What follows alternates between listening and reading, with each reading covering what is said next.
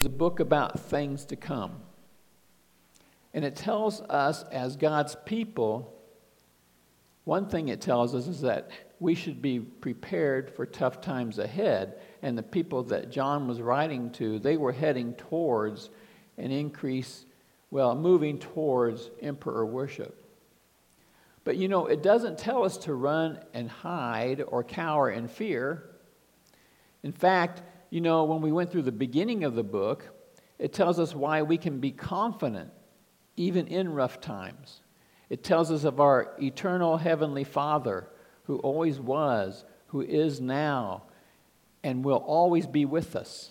The eternal God who was here forever, will be forever, and is with us all the time.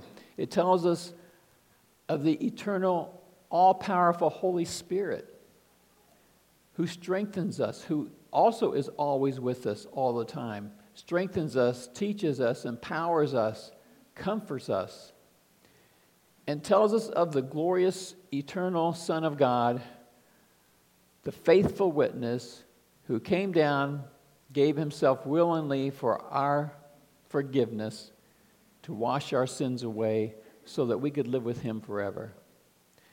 So no matter how bad things may get, and of course when they get bad it's not pleasant, but at any one time, however they may get, how bad, we always have our faithful, all-powerful God on our side.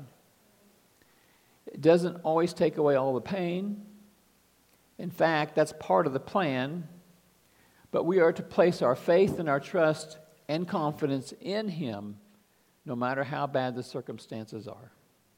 And no matter what takes place on this present earth, we know that our God, our Savior, will conquer all evil and will take us to his eternal kingdom where we will live forever in eternal joy and total fulfillment.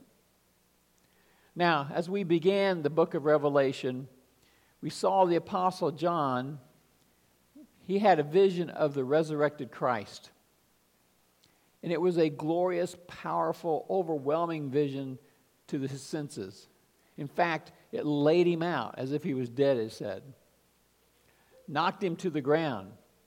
But it was a vision that highlighted Christ's wisdom, his power, his absolute authority, with fire blazing eyeballs and burnished bronze feet and snow bright white hair, showing his wisdom, his power, his ability to see through things, see through people.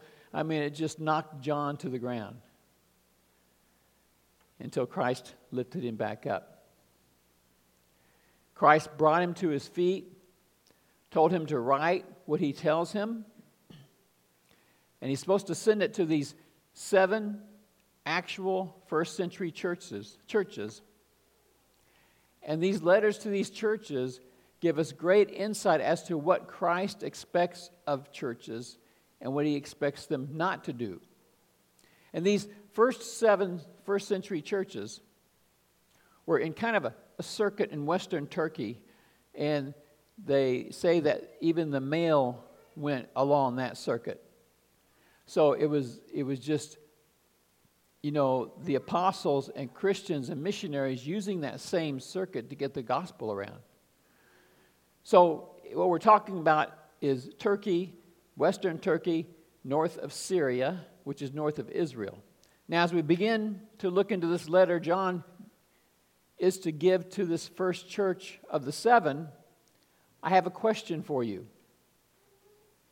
Now, I'm sure that as Christians, we all agree that as followers of Christ, it's good for us to have a basic knowledge of the Bible. And even more if we can. Because the Bible is our book, isn't it? The Bible is life, and the Bible is eternal life. But here's my question after that. At what point or under what circumstance is it not helpful for someone or even a whole church to have a lot of Bible knowledge? is there a time when that becomes a deficit or a hindrance? And that's what we're going to look at this morning. So it will teach us to be careful. We're going to be in chapter 2 of the book of Revelation this morning, the beginning of chapter 2.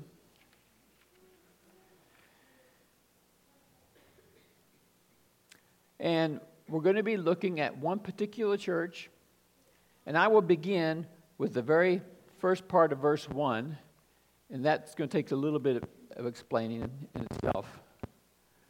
It's not moving there, Adrian.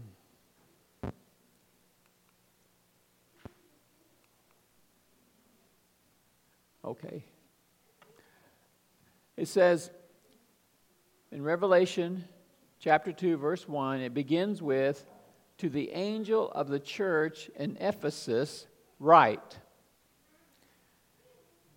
So Jesus wants this first letter to go to one particular actual church in the first century, and it's in the city of Ephesus. But he tells him to write it or address it to the angel of the church.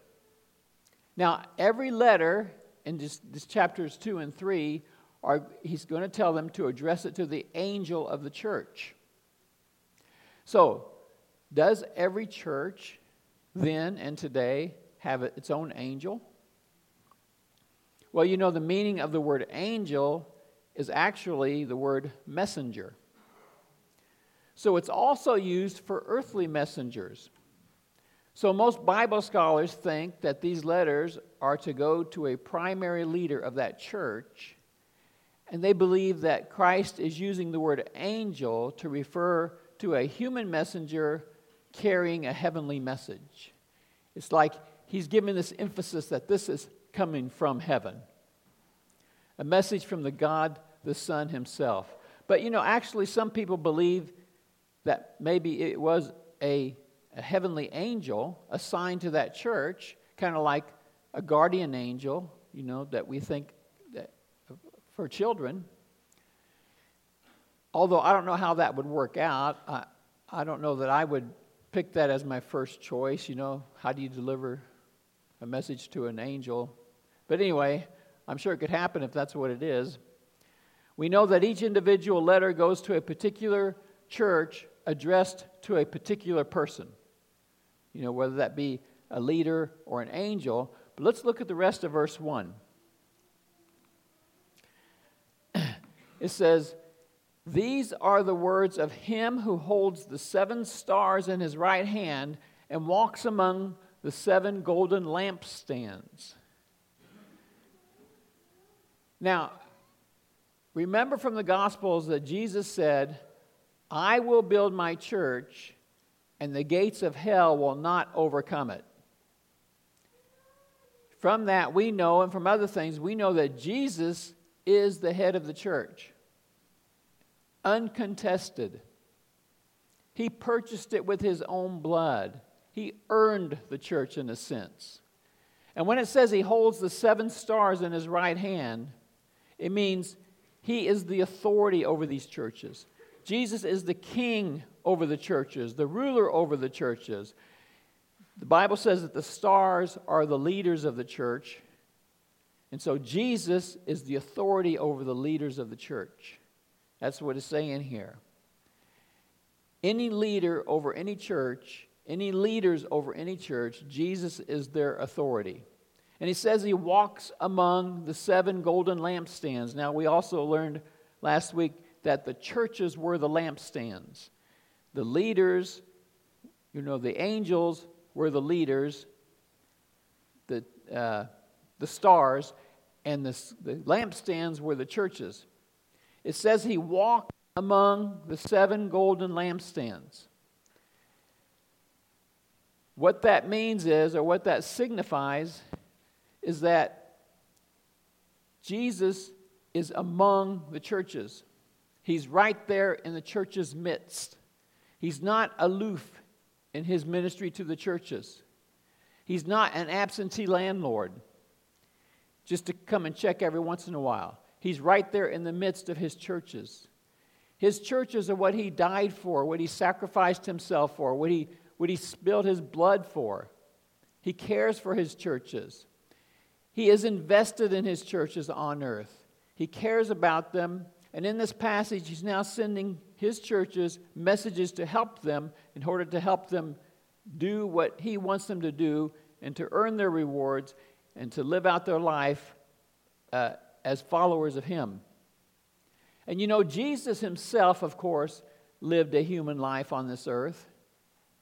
And he himself faced troubles and hardships and rejection and suffering and mistreatment and death. I mean, Jesus, I'm sure, went through worse things than almost any human ever. And even now, in his exalted position of glory and authority and power, he can still totally relate to churches and any problems they have, and any person, any follower of his, and any suffering that they go through. He can relate totally. And he knows how to end up victorious. And so now he's going to begin his assessment of these churches in Ephesus. And the first part is the good stuff. So look with me at verses 2 and 3 of Revelation 2. He says, I know your deeds, your hard work, and your perseverance. I know that you cannot tolerate wicked people, that you have tested those who claim to be apostles but are not, and have found them false. You have persevered and have endured hardships for my name and have not grown weary. That's a good report, isn't it? They got some strengths in that church. Hard work and perseverance. They really work hard for the Lord and they really persevere. They hang in there during tough times. That's what perseverance is. You don't turn away. And he says you don't grow weary. They're willing to jump in, do the work it takes. And then it seems like the particular work he might be referring to, maybe above the others, is protecting the church from false teachers. Even some who were claiming to be apostles. And he says, and you found out that they weren't. So some of that work that they were doing must have been really learning the scriptures, because they could spot falsehood and they could stop those people. And you know, if people are coming into the church, and in those days they could come into the church gathering, they would go into homes, and they would try to make money off of people by pretending that they were that way they were teachers. And some of them, they said, were trying to be apostles or trying to act like it. Well, you know, in order for the people of the church or the leaders of the church to stop that, they're going to have to know the true doctrine, aren't they? They're going to have to be familiar with the scriptures. They're going to have to study the scriptures in order to stop people who are coming in preaching false doctrine. And you know, those people who come in, oftentimes they're very talented people, you know, they're very outgoing, and they can kind of win people over just by their attitude and their manipulation. And so these people who are protecting the church, they have to be wary of that. They have to be sound on the scriptures, and they have to be insightful into people. And Jesus commends them for testing these false teachers and then discovering that they are truly phonies. Now, that takes time, doesn't it? It takes a knowledge of the scriptures. I have seen churches that have been seriously hurt, and maybe you have too, maybe even torn apart from people who come in with their own agenda and are just kind of accepted right off the bat because they're winsome people. You know, they give off a good impression, and you're always glad to have people come and visit your church. But some people would come with a hidden agenda.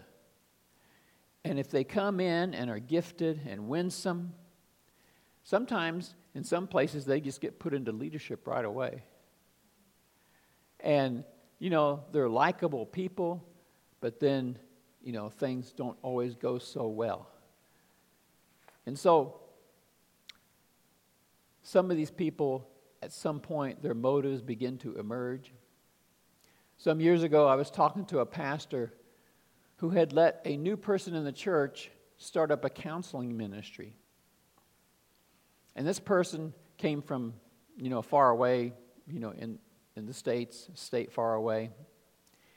And they had been trained under this certain counseling method, Bible counseling method. And they had gotten a certification from this way of teaching counseling. But the person that came to the church wasn't well known. They had just kind of moved here. And they ended up causing serious hurt in the church. And it really took its toll. It takes time and wisdom to allow people to take authority or have authority or lead certain ministries. It takes effort and time to become familiar with the person or with the area that they want to work in. But in this Ephesian church, these leaders, they were on the ball. They did whatever it took to discover that these people were false apostles, and their efforts paid off big time. And so Jesus commends them for this. But now we're going to turn the corner, and it turns out there are circumstances where a lot of Bible knowledge not only doesn't help, it may even hurt. So look with me at verses 4 through 6. And this is what we really have to guard against as a church, or any church has to guard against it. He says, "Yet I hold this against you. You have forsaken the love you had at first. Consider how far you have fallen. Repent and do the things you did at first. If you do not repent, I will come to you and remove your lampstand from its place." That's pretty serious. "But you have this in your favor. You hate the practices of the Nicolaitans, which I also hate." Well, it seems like this Ephesian church was really good on doctrine, really good on knowledge of the Scriptures, but not so good on love. Lacking in love. Jesus says they forsook the love they had at first. When they first came to Christ, I'm sure their hearts were broken over their sin. And they came out of paganism. They probably learned all the things that they were doing that were so bad, and maybe some were connected to demons, who knows, but being freed from all of that, their gratitude to God was probably pretty high. And they gave God their hearts, they gave Christ, they were so thankful for Christ dying for all of their sins. I'm sure their love and appreciation motivated them also to show love for other people. Often young believers, when they first come to Christ, they want to share it with other people, right? Because they've received so much, they've benefited so much off of this gospel message, and what Christ has done, they want to share it with their friends. And so that could have been what Paul's talking about, how they did at the beginning. John's talking about, Jesus actually. As time went on, however, it looks like their faith became more harsh, more hardened, maybe a little more uncaring about people. Jesus is bringing this up as something pretty serious. He says, "Or else I'll come and take your lampstand away." It means the church will just become ineffective and it won't be useful anymore. Perhaps their thankfulness to God for their forgiveness has kind of waned, sort of weakened or faded. It takes a determination on our part to both stay with the truth and to keep a love for people. I guess it's easier for some people more than others.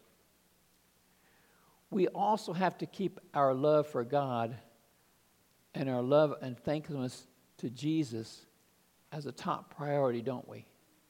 As we move on in our Christian faith, that initial gratitude and overwhelming thankfulness can just kind of fade, as we just move on into life.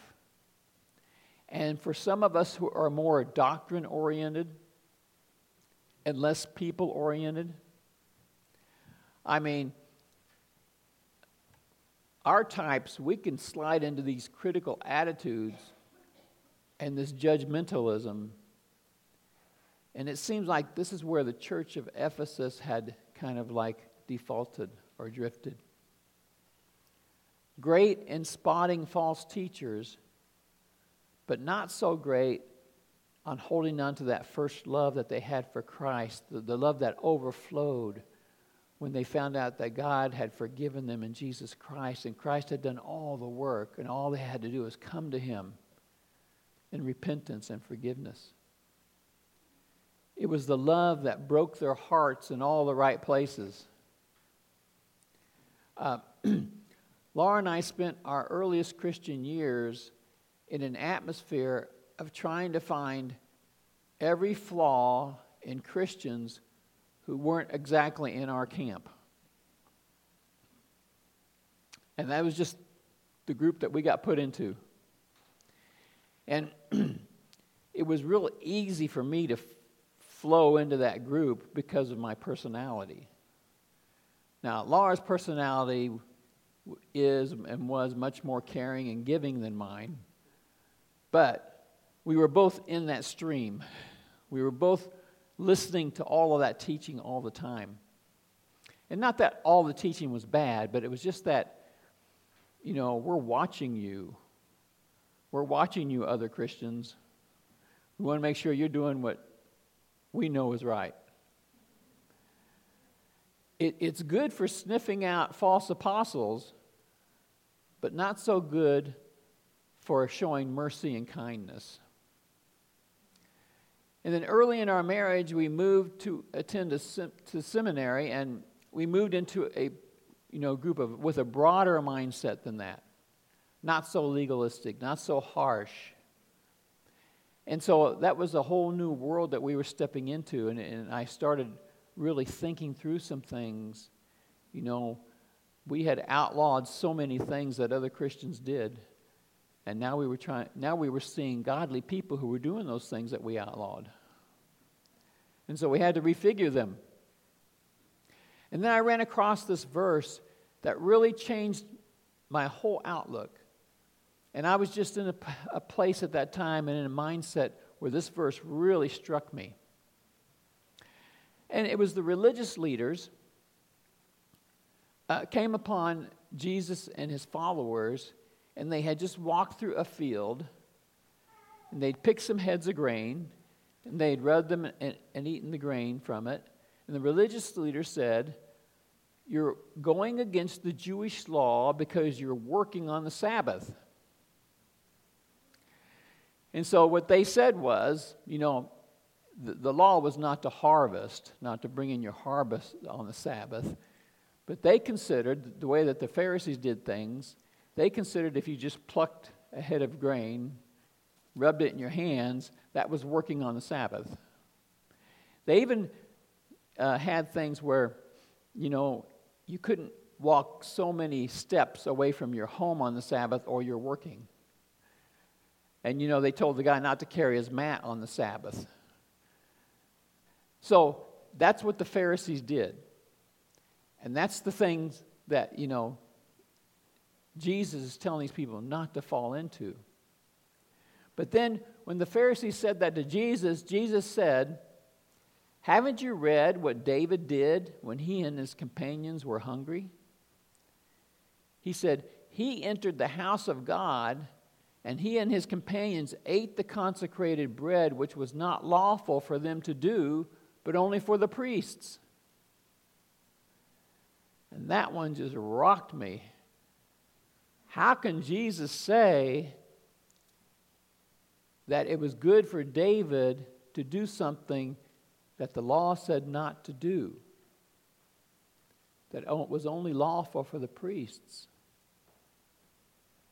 Now, at that time, I was a pretty young Christian, and I didn't know the passage as well as I know it now.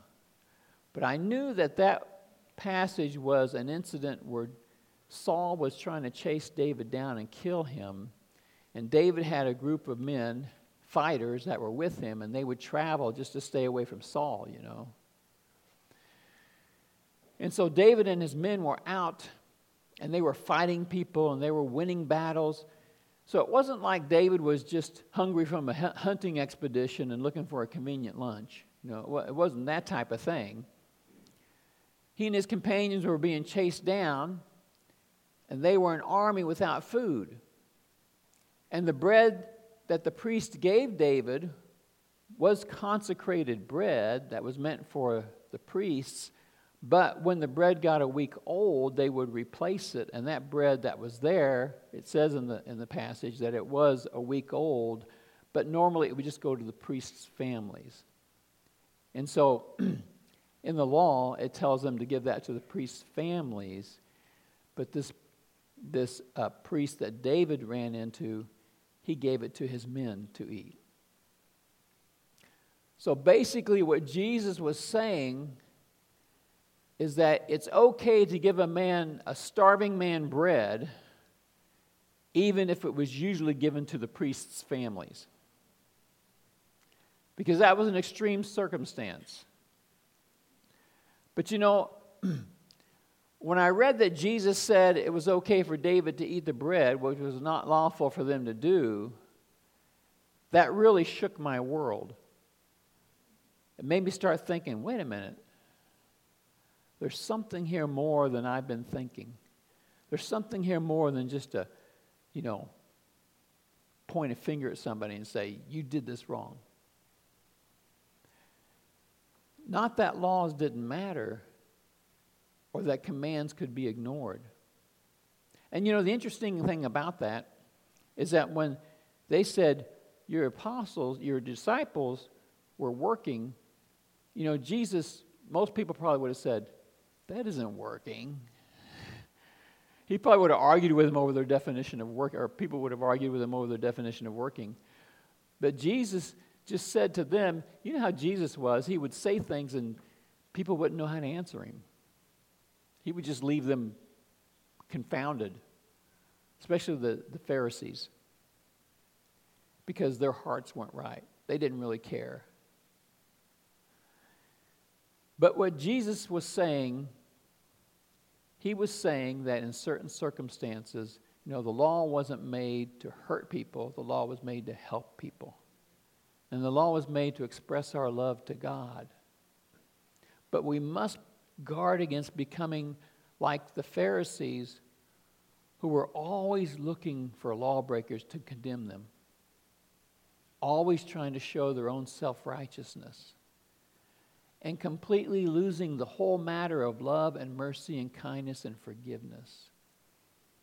And in that place, Jesus also said, when you have an animal falling into a ditch, and it's the Sabbath, you help him out. You don't wait till the Sabbath is over. So he's saying, love undergirds all that we're doing. And Jesus tells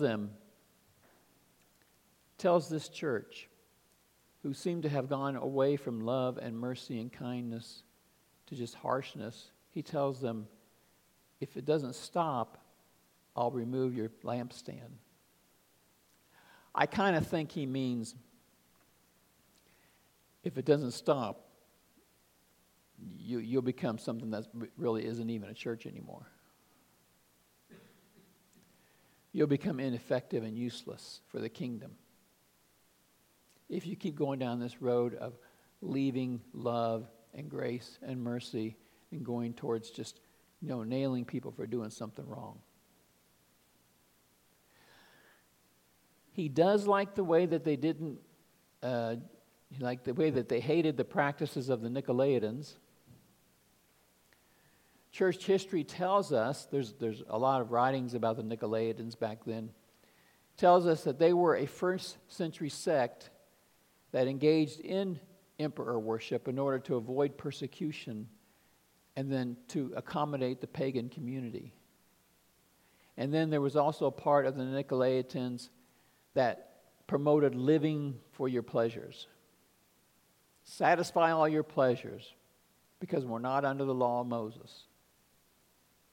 So that was another thing to their honor, that they did not join in on that. But here's how Jesus ends this first letter to the Ephesians. Verse 7, he says, "Whoever has ears, let them hear what the Spirit says to the churches." You know, the tree of life, oh, wait a minute, I think there's more there, right? Yeah, "To the one who is victorious, I will give the right to eat from the tree of life, which is in the paradise of God." Yes.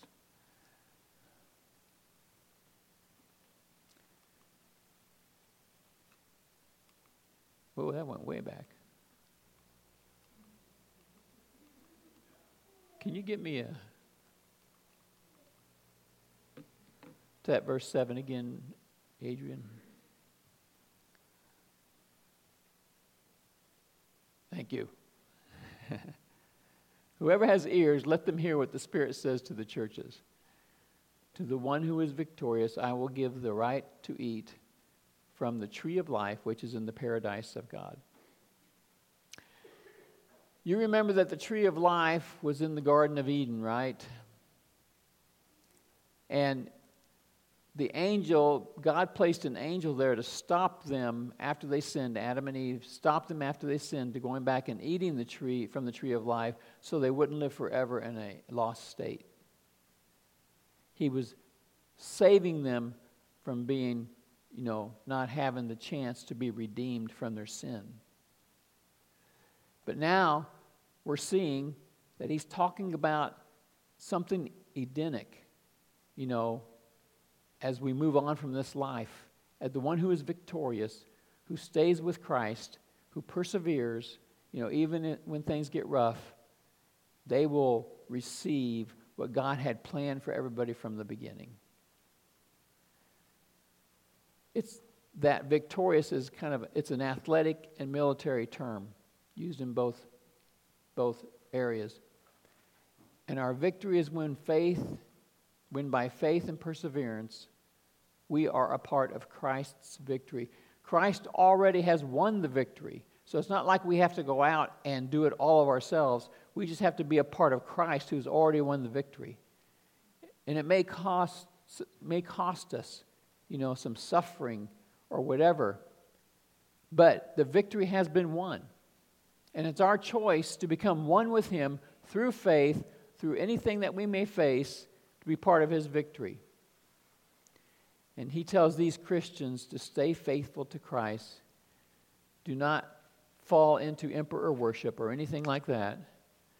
And to all who are victorious through faith, through their connection to Christ, will eat from that tree of life, which is in the paradise of God. God's plan, when He created the heavens and the earth, He put mankind into that paradise. But now, He's talking about the new heavens and the new earth, and it will be gloriously eternal. But we learned that the part of the victory is to make certain we don't lose the love that we first had for Christ. I think we need to go back and remember what it was like when we first came to Christ. And maybe if you came as a very young child, maybe you can remember the time when it really took hold, or you really understood it on a deeper level. How deep His love must have been to go through all He did and allow our hearts to magnify Him.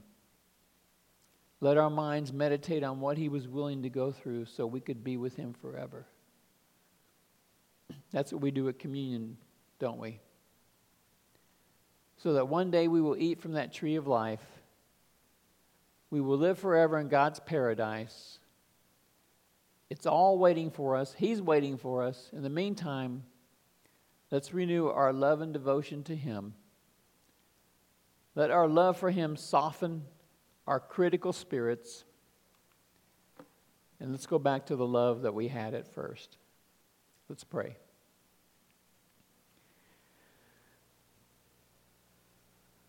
Father, we thank You for this message that you gave to that first church, well, the first church in that circuit of churches. And Lord, we pray that we could take it to heart. And we pray that we could continue to gear ourselves to really loving you with our hearts and really devoting ourselves and our emotions and all that to you. For some of us, it's harder than others. May we not become judgmental, legalistic, but yet loving and sharing and kind. We pray in Jesus' name. Amen.